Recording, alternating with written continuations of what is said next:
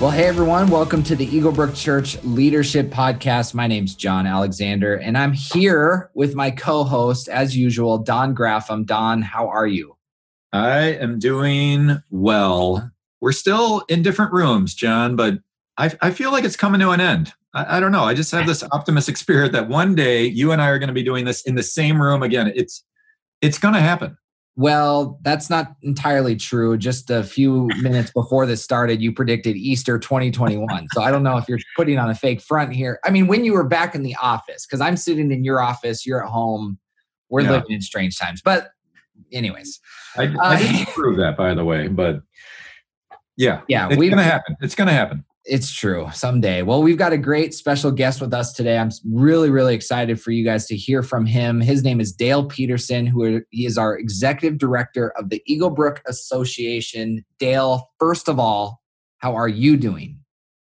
I'm doing well. This is my first day back in the office after 5 months. When I left, I thought, we'll be gone a couple weeks. So I watered my plants, gathered stuff I thought I needed, and I went home. And 5 months later, I'm back in the office, and that plant did not live. It's so brown, it's black. I mean, and this is no ordinary plant. Tell us about, because I can see it on Zoom right now, but tell us about the plant really quickly. Yeah, 30 years ago, my assistant at Bethel University gave me this philodendron my very first day on the job. And I had it there. And then, I've been 20 years here at Eaglebrook. So for 30 years, I've been watering this plant. And, I go on a mission trip, it would almost die, but I'd come back and bring it back to life. But it is dead. I mean, it is dead. We should almost include a picture of just how sad that is, that 30 years you kept this plant alive, and it is as dead as can possibly be behind you right now. I'm thinking about just leaving it there as a reminder of COVID-19. Oh my gosh. Well, many things are alive, some things not so much. But anyways, hey, tell us what exactly is the Eaglebrook Association and how long have you been doing that?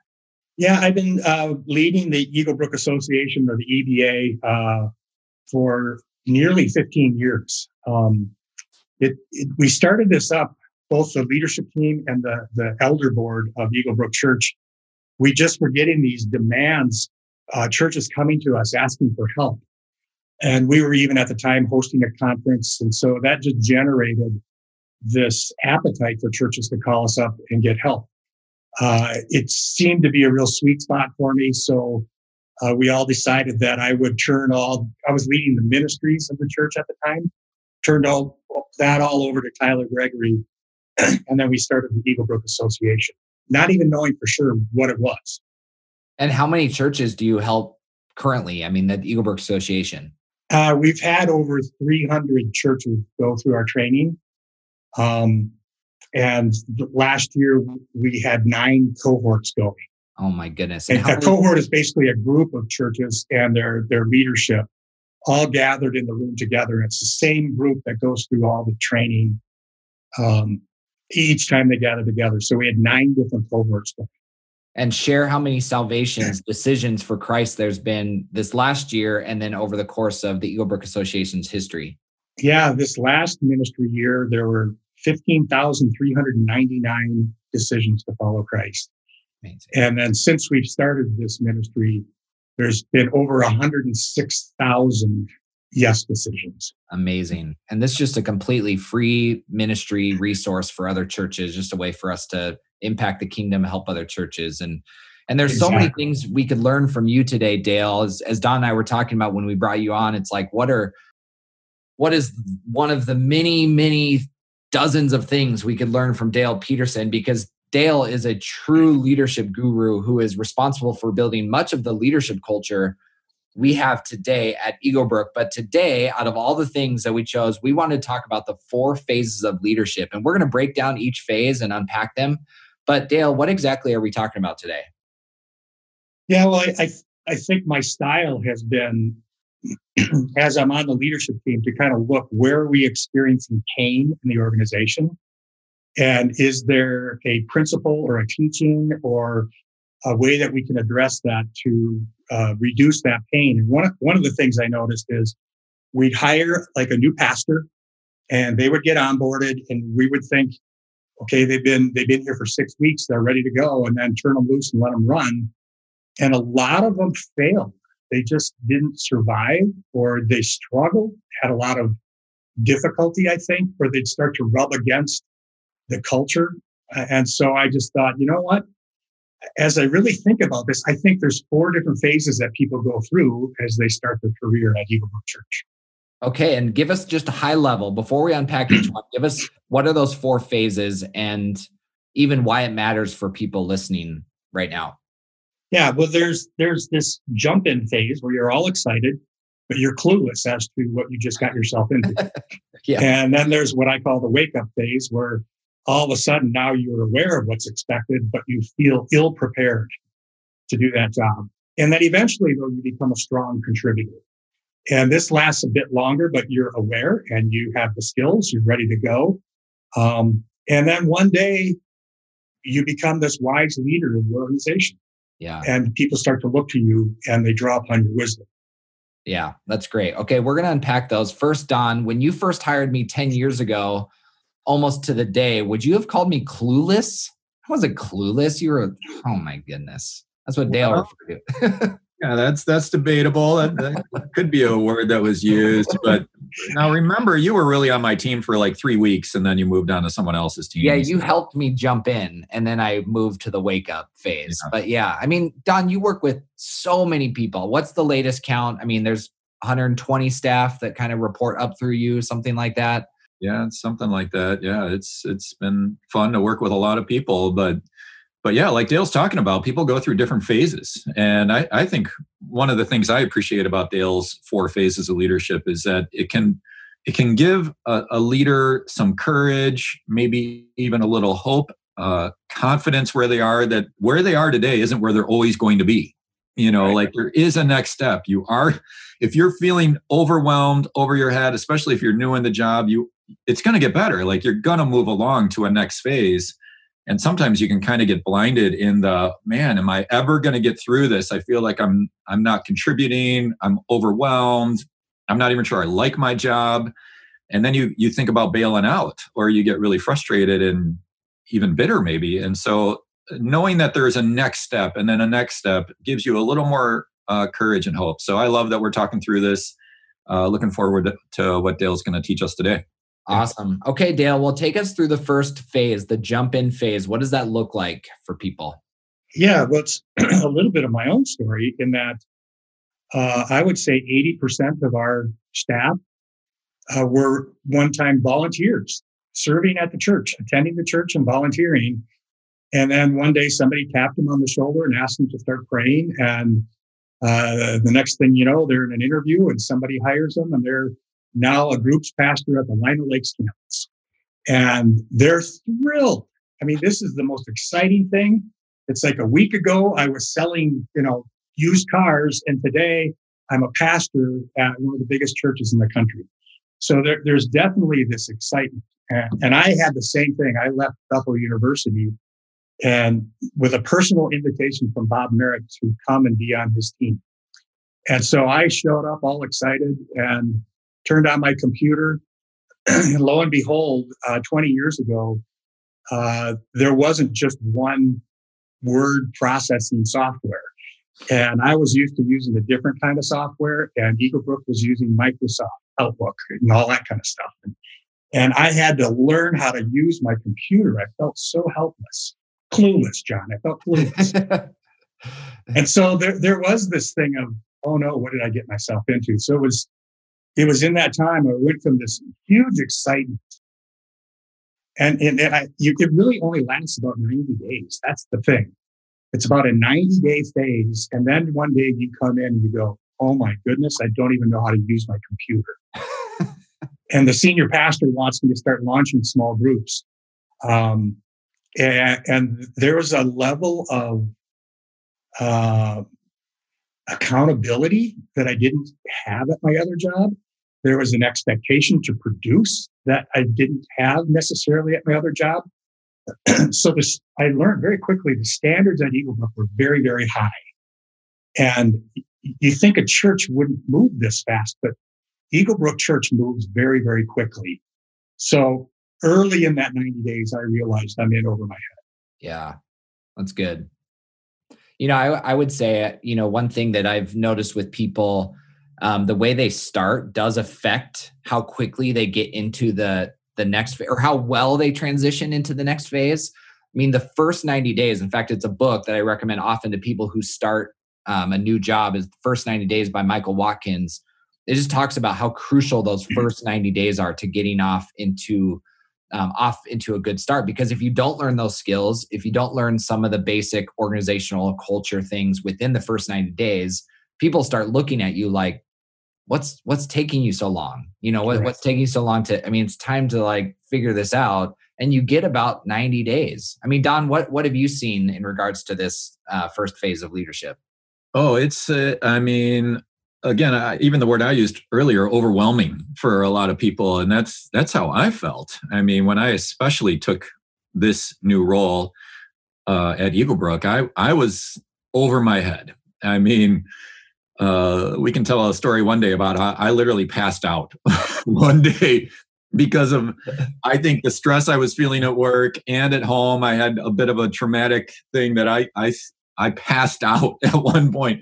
That was in my first 90 days. Also, with my first day on the job, this is a fun story with Dale and I, because that I was attending, and then Dale tugged on my sleeve in the middle of a service one time and said, "Hey, will you come volunteer with new believers?" And so we went on a 1-year journey where my wife and I actually led a small group of new believers. And then at the end of that, I asked for Dale to go to Panino's. We go to Panino's for lunch. And I'm just here to report about my small group. And he says, "I don't want to talk about your small group. I want to talk about you coming on staff." And then he slid a piece of paper across the table, and it had a job description on it. Wow. And so Dale's the one that invited me to jump in. Mm. And then it was my first day on the job, we were on a retreat. Dale and I were in a hotel room where we're both laying in 2 separate beds in a dark room. And he starts telling me the condition of the staff, of which I'm now going to oversee. And he's like, "Yeah, that person, they're not going to make it." And then that person, I don't know if they're going to be able to hang on either for this next chapter. And by the time he was done, I felt like I was going to pass out there too. But a lot of passing out. But that was, it was literally your entire staff. It was. I wasn't going to have to turn over. That's what it boiled down to. Is pretty much your team's going to turn over, and it's going to be an adventure. But man, were my eyes, why I didn't sleep at all that night, laying in that hotel room. But that's how a lot of people feel, jumping in, and that's when you need God to step in. And thankfully God has stepped in. But man, there were days that I honestly felt just so overwhelmed. And maybe some people can kind of relate to that they just feel overwhelmed and even a little discouraged in their new job. But today we're here to tell you there's a next phase. And there is. And so what is that next phase, Dale? You go from jump in to what? What's the second phase of leadership? It's the wake up phase, where reality hits and you realize I need more training. I need more skills. I need to understand even the nuances of the culture. And I would say, as an organization, for 25 years, we were pretty bad at onboarding new staff. And it was just recently here in the last couple of years where we've changed our entire orientation program for new staff so that they were hearing from high-level leaders. They were getting the most critical parts of our culture because they weren't failing because they didn't know how to use a computer like me. They were failing because they didn't understand our culture. And they would start to come in and pet our cat backwards. And it would just irritate the whole organization. So, way to go, Eaglebrook, for recognizing this and changing the entire orientation program for new employees. But that wake up, I think one of the key things to learn here is if you have a culture where people are afraid to ask questions, they get to that wake up phase and they fake it. They just fake it. They pretend like they know what they're doing. And so now they're just guessing or they're whispering to colleagues of, "Hey, how do you do this?" And it could be anything from something really, really simple, like how does the system work? Or where I struggle is, how do you use the copy machine? And I'm afraid to ask questions. But the big thing is when they start to violate the norms of your culture and they're afraid to ask questions, and now they just go around faking it. That's when you really start to have some problems. Yeah. And so you've said this before, but this phase can last up to 2 years. And really you go from this, use whatever analogy you want to use, drinking from a fire hose, jumping into a cold lake, gonna pass out, you're jumping in, you're excited. But then you hit this 90 days where there's an expectation organizationally that, oh, Dale's got it figured out, right? He knows how to do things now, right? Right. So what's a mistake that we can make organizationally about those people? Like, what are some things that you would advise people who do run organizations or run churches when you're thinking like, well, they've got it figured? I mean, we spent, think about some of our old orientation was like, we'd spend 2 days with them and think, hey, that's good, right? You've got it all. Yeah. So they're past the 90 days and they're afraid to ask. I mean, what kind of advice do you have to people like who are in this? No, sorry. What advice do you have to people who are leading people who are in the wake up phase? Yeah, I think if you're leading people in the wake up phase, you really need to look in the mirror and you need to own the responsibility for how long it takes people to fully onboard into the organization. So it's your challenge. It's not the new employee's challenge. And so one of the dangers of this is if you're leading a brand new employee and you only have 90% understanding of the vision of the organization, and you would think, well, 90%, that's pretty good. So you go to pass this on. There's a principle that I learned from the book, The Contrarian's Guide to Leadership by Steve Sample. And it's like, if you have a 90% understanding and you're training someone who's coming on board and they're in this wake up phase, they're only going to get 90% of your 90%. So that means they walk away with an 81% understanding. And then they turn around and they try to explain it to another new person, and they only pass on 81% of the 81%. So that means this third person only gets 66% understanding. And now that person's going to go train their volunteers. So you've got this greeter at the front door who only has a 43% understanding of what we're trying to do at our church. And that's a failure. And what I would love for our supervisors and higher level leaders is you have to get 9% better. Just get 9% better. Because if you have a 99% understanding, you're going to pass it on and they will receive 98% comprehension of the vision. And then when they pass it on, it'll be 96%. And then finally, that greeter at the front door will have a 92% understanding of what we're trying to accomplish. Mm. So the wake-up phase for me is not so much about the new person. It's about the leader of that leader. Mm. It's about our supervisors. They just have to get better. That's good. Don, anything to add? Yeah, I love what that dilution principle there that Dale teaches about. That one has struck me many times, that it's my job to make sure that I'm understanding the vision so that I can pass it on more effectively. But if I fail to understand the vision, I mean, there's no way that the next person can understand it better than me. And so they're going to get a little less. And then by the time it goes down 2 or 3 tiers, I mean, it's off the rails. It's the Wild West. So the way that I can help the whole organization get better is personally get better myself, understand that vision, and even, again, wake up to what it is that the organization needs from me. And maybe just to circle back to that too, is to keep asking questions, not to assume that I have the job. And even as a supervisor, not to assume that they get the job, even after they get through that 90 days, stay close to them, maybe a little longer than we feel comfortable with too. It's just make sure you're walking through not just the first 90 days, but maybe the first year or two, still checking in and making sure and bringing that feedback too.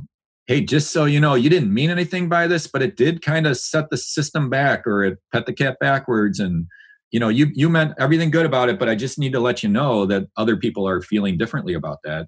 That helpful feedback will help somebody kind of move into the third phase we're going to talk about. Yeah, just to put a bow on that. That's something I've learned as a leader, is that I thought spending really intentional time with someone for the first 3 months was enough. And, you don't want to be seen as a micromanager. You want people to run free and be stallions and, go do all the things you've hired them to do. But when I let my foot off a little bit or let the leash go a little longer, I find that employee, it's actually a disservice to them. Right. And again, you said this, Dale, but just to reiterate, it's actually a reflection on my leadership. It's not their fault. Right. It's actually usually the leader's fault of that person to not guide them more in the wake up phase. Right. So anyways, great. Yeah. Well, one final thing here is go overboard with encouraging them. When you see them doing stuff right, don't just go, hey, way to go. It's like, make that a big deal that they're doing it well. Because I think their self-esteem, they're really fragile in this wake up stage. Yeah. And their self-esteem is shaky. And if they lose confidence, they will lose production. Yep.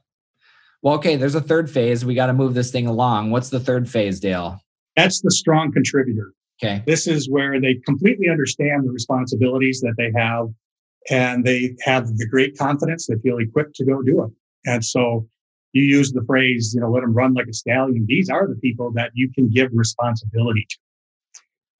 In fact, I would say they need to feel challenged. If they don't, they get restless. And so I make sure that strong contributors have big responsibility, and I don't micromanage them. I hold them accountable, but I want them to feel the difference between task and responsibility. And so sometimes when you're in the wake up stage, that phase of leadership, all I can do is give that person a task.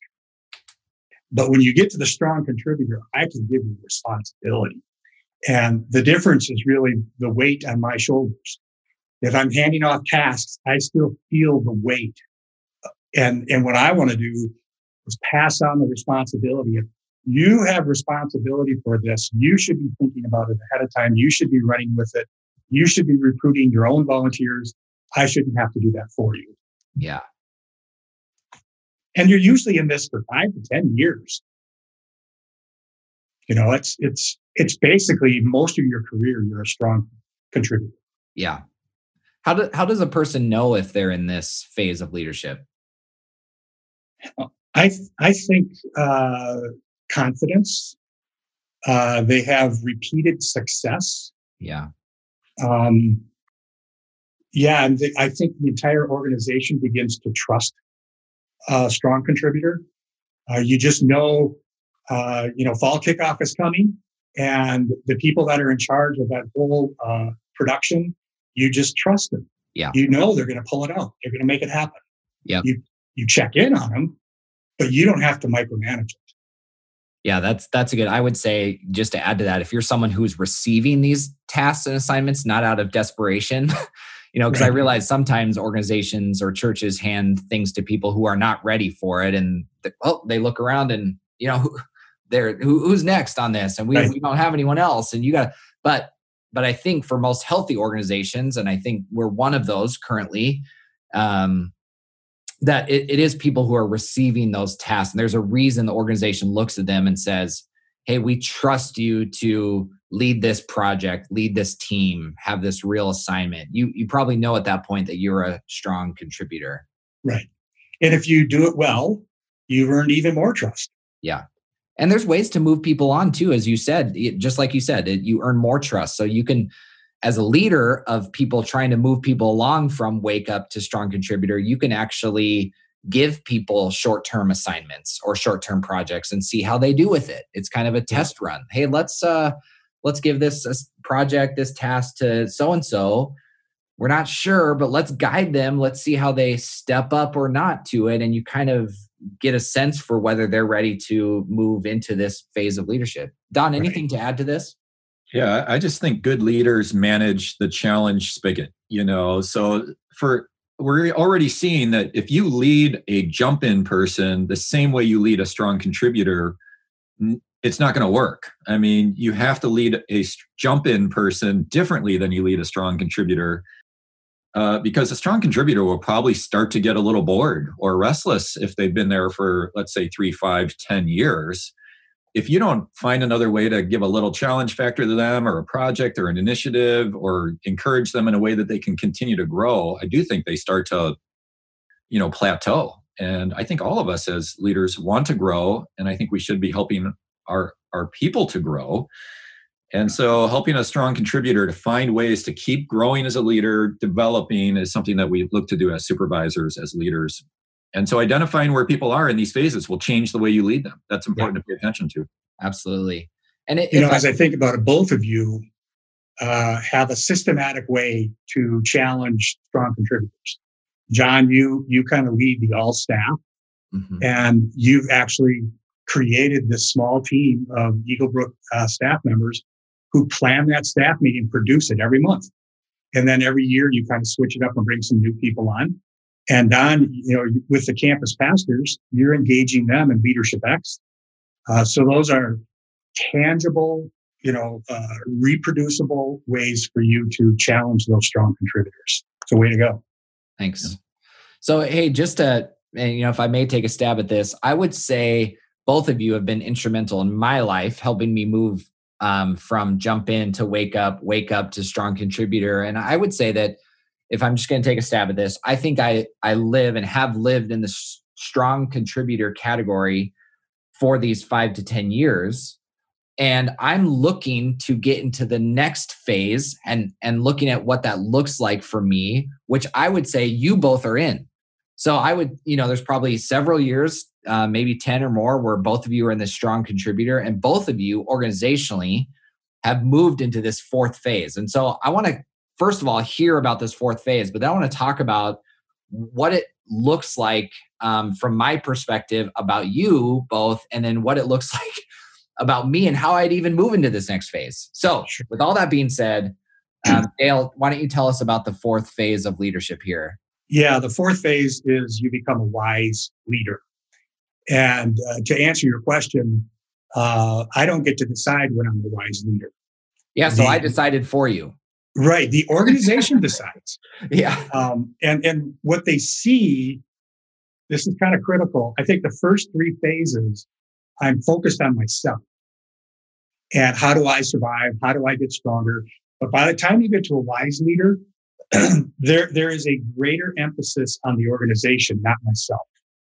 And so what's best for the organization? What's best for this staff person? That I wake up every day thinking about that, not what can I do to better myself or advance my career, I should say. So the wise leader just brings this sense of assurance. They often have a level of spiritual authority when they're leading a church. They're seen as people who have biblical knowledge. They have great character. They're skilled. They're smart. They can do their job. They're great chemistry with other people. And then we would say they have godly wisdom, organizational wisdom, and they even have this self-awareness, so personal wisdom. Those 9 qualities all go into what it means to be a wise leader. But I didn't come in and put a sign up on my door to say, hey, I'm a wise leader today. But John, you should know you are a wise leader. The organization looks to you for wisdom. And I would say that's true of everybody on our leadership team. And that's why they're there, is because Jason Strand and Tyler Gregory have recognized that you have this quality about you. And that's why you're on the leadership team. Yeah, thanks for saying that. I'm not sure if that's true or not totally, but what I would say is it's fresher for me, and it's not just an age thing. It's also because I'm younger than both of you, if that wasn't clear. You can't tell with the voice necessarily, but younger. And so it's an age thing, and it's just age being at an organization. So I would say that I have distinct memories of the last several years of like, okay, it's not about me from a selfish standpoint, but me about how I can continue to contribute, like what I can do, how I can grow, how I think it was for good reason, good motivation.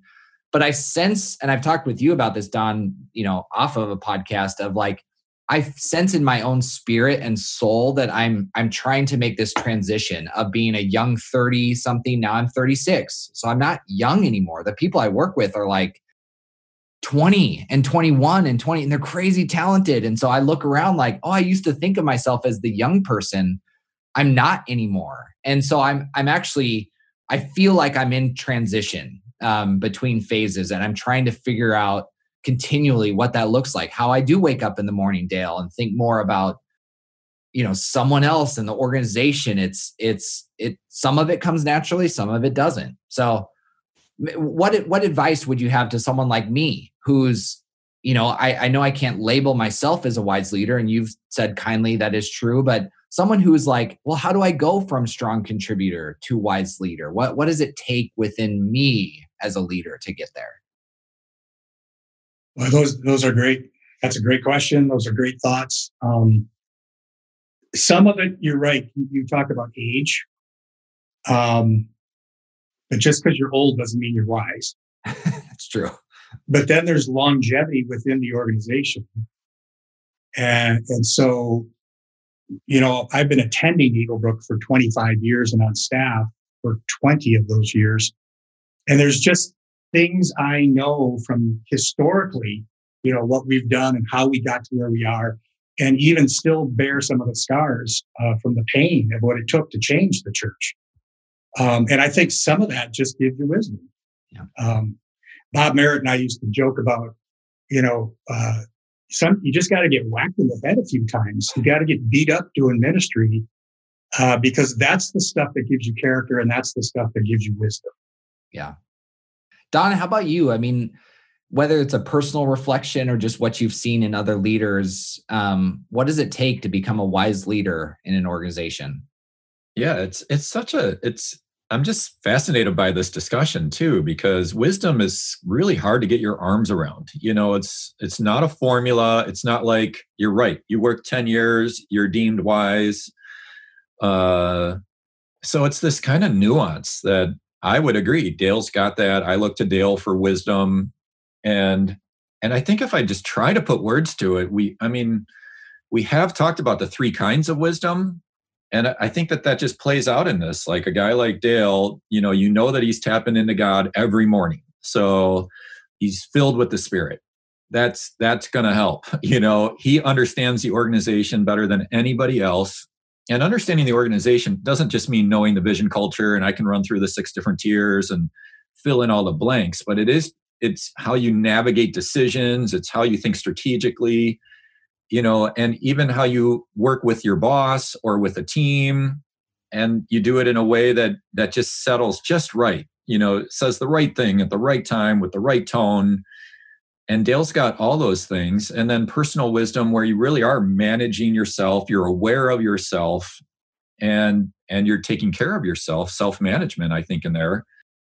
And wise leaders just kind of do that for a long enough time. Like Dale's saying, you've taken your lumps along the way, you've passed out a couple times, and now you can share from some of those experiences, both good and bad. More like bad. I mean, honestly, like Dale said, the whack factor. I mean, you've kind of been whacked enough that you learn these things that you can say, hey, learn from my pain. You don't want to make that decision. You don't want to push back on that right now. That idea didn't work last time. I would let it go. Tapping into wise people like Dale, and whatever organization you work for, there's wise people that are there. Tap into those wise people. Wise leaders are rare, but man, when you can get any time with them, squeeze the sponge on anything you can learn from them. So yeah, that's great. I think it's such a great thing to talk about the fourth phase too, that wise leaders really are the people that really are the backbone of organizations. And Dale's right in the center of that for us too. That's obvious. Yeah. Thank you. John, you used the word motivation. And I really would focus in on that. Of when you fully can embrace and accept the true motivation in your heart for being in leadership, I think that's when you can start to make the jump from strong contributor to wise leader. When I was on the team in the early days around here, I was very passionate about strategic ideas to move the church forward. And I didn't understand that passion is actually irritating to other people. And so passion alone is irritating. What's that? Don didn't know that either early on in his career. Yeah. And so I was passionate about changing ministry programs, not understanding I was making the board unsettled. I was making Bob unsettled. And it wasn't until, I actually sat down with a leadership coach and he gave me feedback from the people in my life. And it really dawned on me that the true motivation for me to be so passionate about my ideas was that I wanted to get credit. In fact, the Lord really convicted me, and it was, you don't just want credit, you want my glory. Mm. And when I could finally admit that there's a part of me that wants to be in church leadership to steal God's glory, that's when it really rattled my cage. And it wasn't leadership development anymore. It was confession of sin. And I think when I did that, it kind of broke the back of that. And I talk about it publicly all the time now, just so that it doesn't get another grip on me. But I think my colleagues now trust me more because they sense I'm not fighting to get my way. If I have an idea, it's so that the church will thrive. It's not so that Dale will get attention. And I think that's a big part of growing in wisdom. Wow. Spoken like a wise leader. That was so well said. And we've definitely seen that in you. Hey, we're going to wrap things up here, but any final thoughts, things to add from either of you? Well, you remember that loss of vision formula from Steve Sample. I think when you're a wise leader, you have a tremendous responsibility to know the organization inside and out, all the nuances, so that you're passing on 99% wisdom, not 90%. Yeah, that's great. So again, 4 phases of leadership. We'll include this document on our show notes, but jump in, wake up, strong contributor, wise leader. Maybe take some time, reflect on what phase are you in currently. And then if you do lead employees or lead other volunteers or lead a team of people, maybe spend some time identifying where those people fit. And because the way you lead someone in the jump-in phase or strong contributor phase is way different than the way you lead them in wake up or wise leader phase. And so Take some time, identify that. But we hope that this conversation has been helpful. It's been really helpful to me.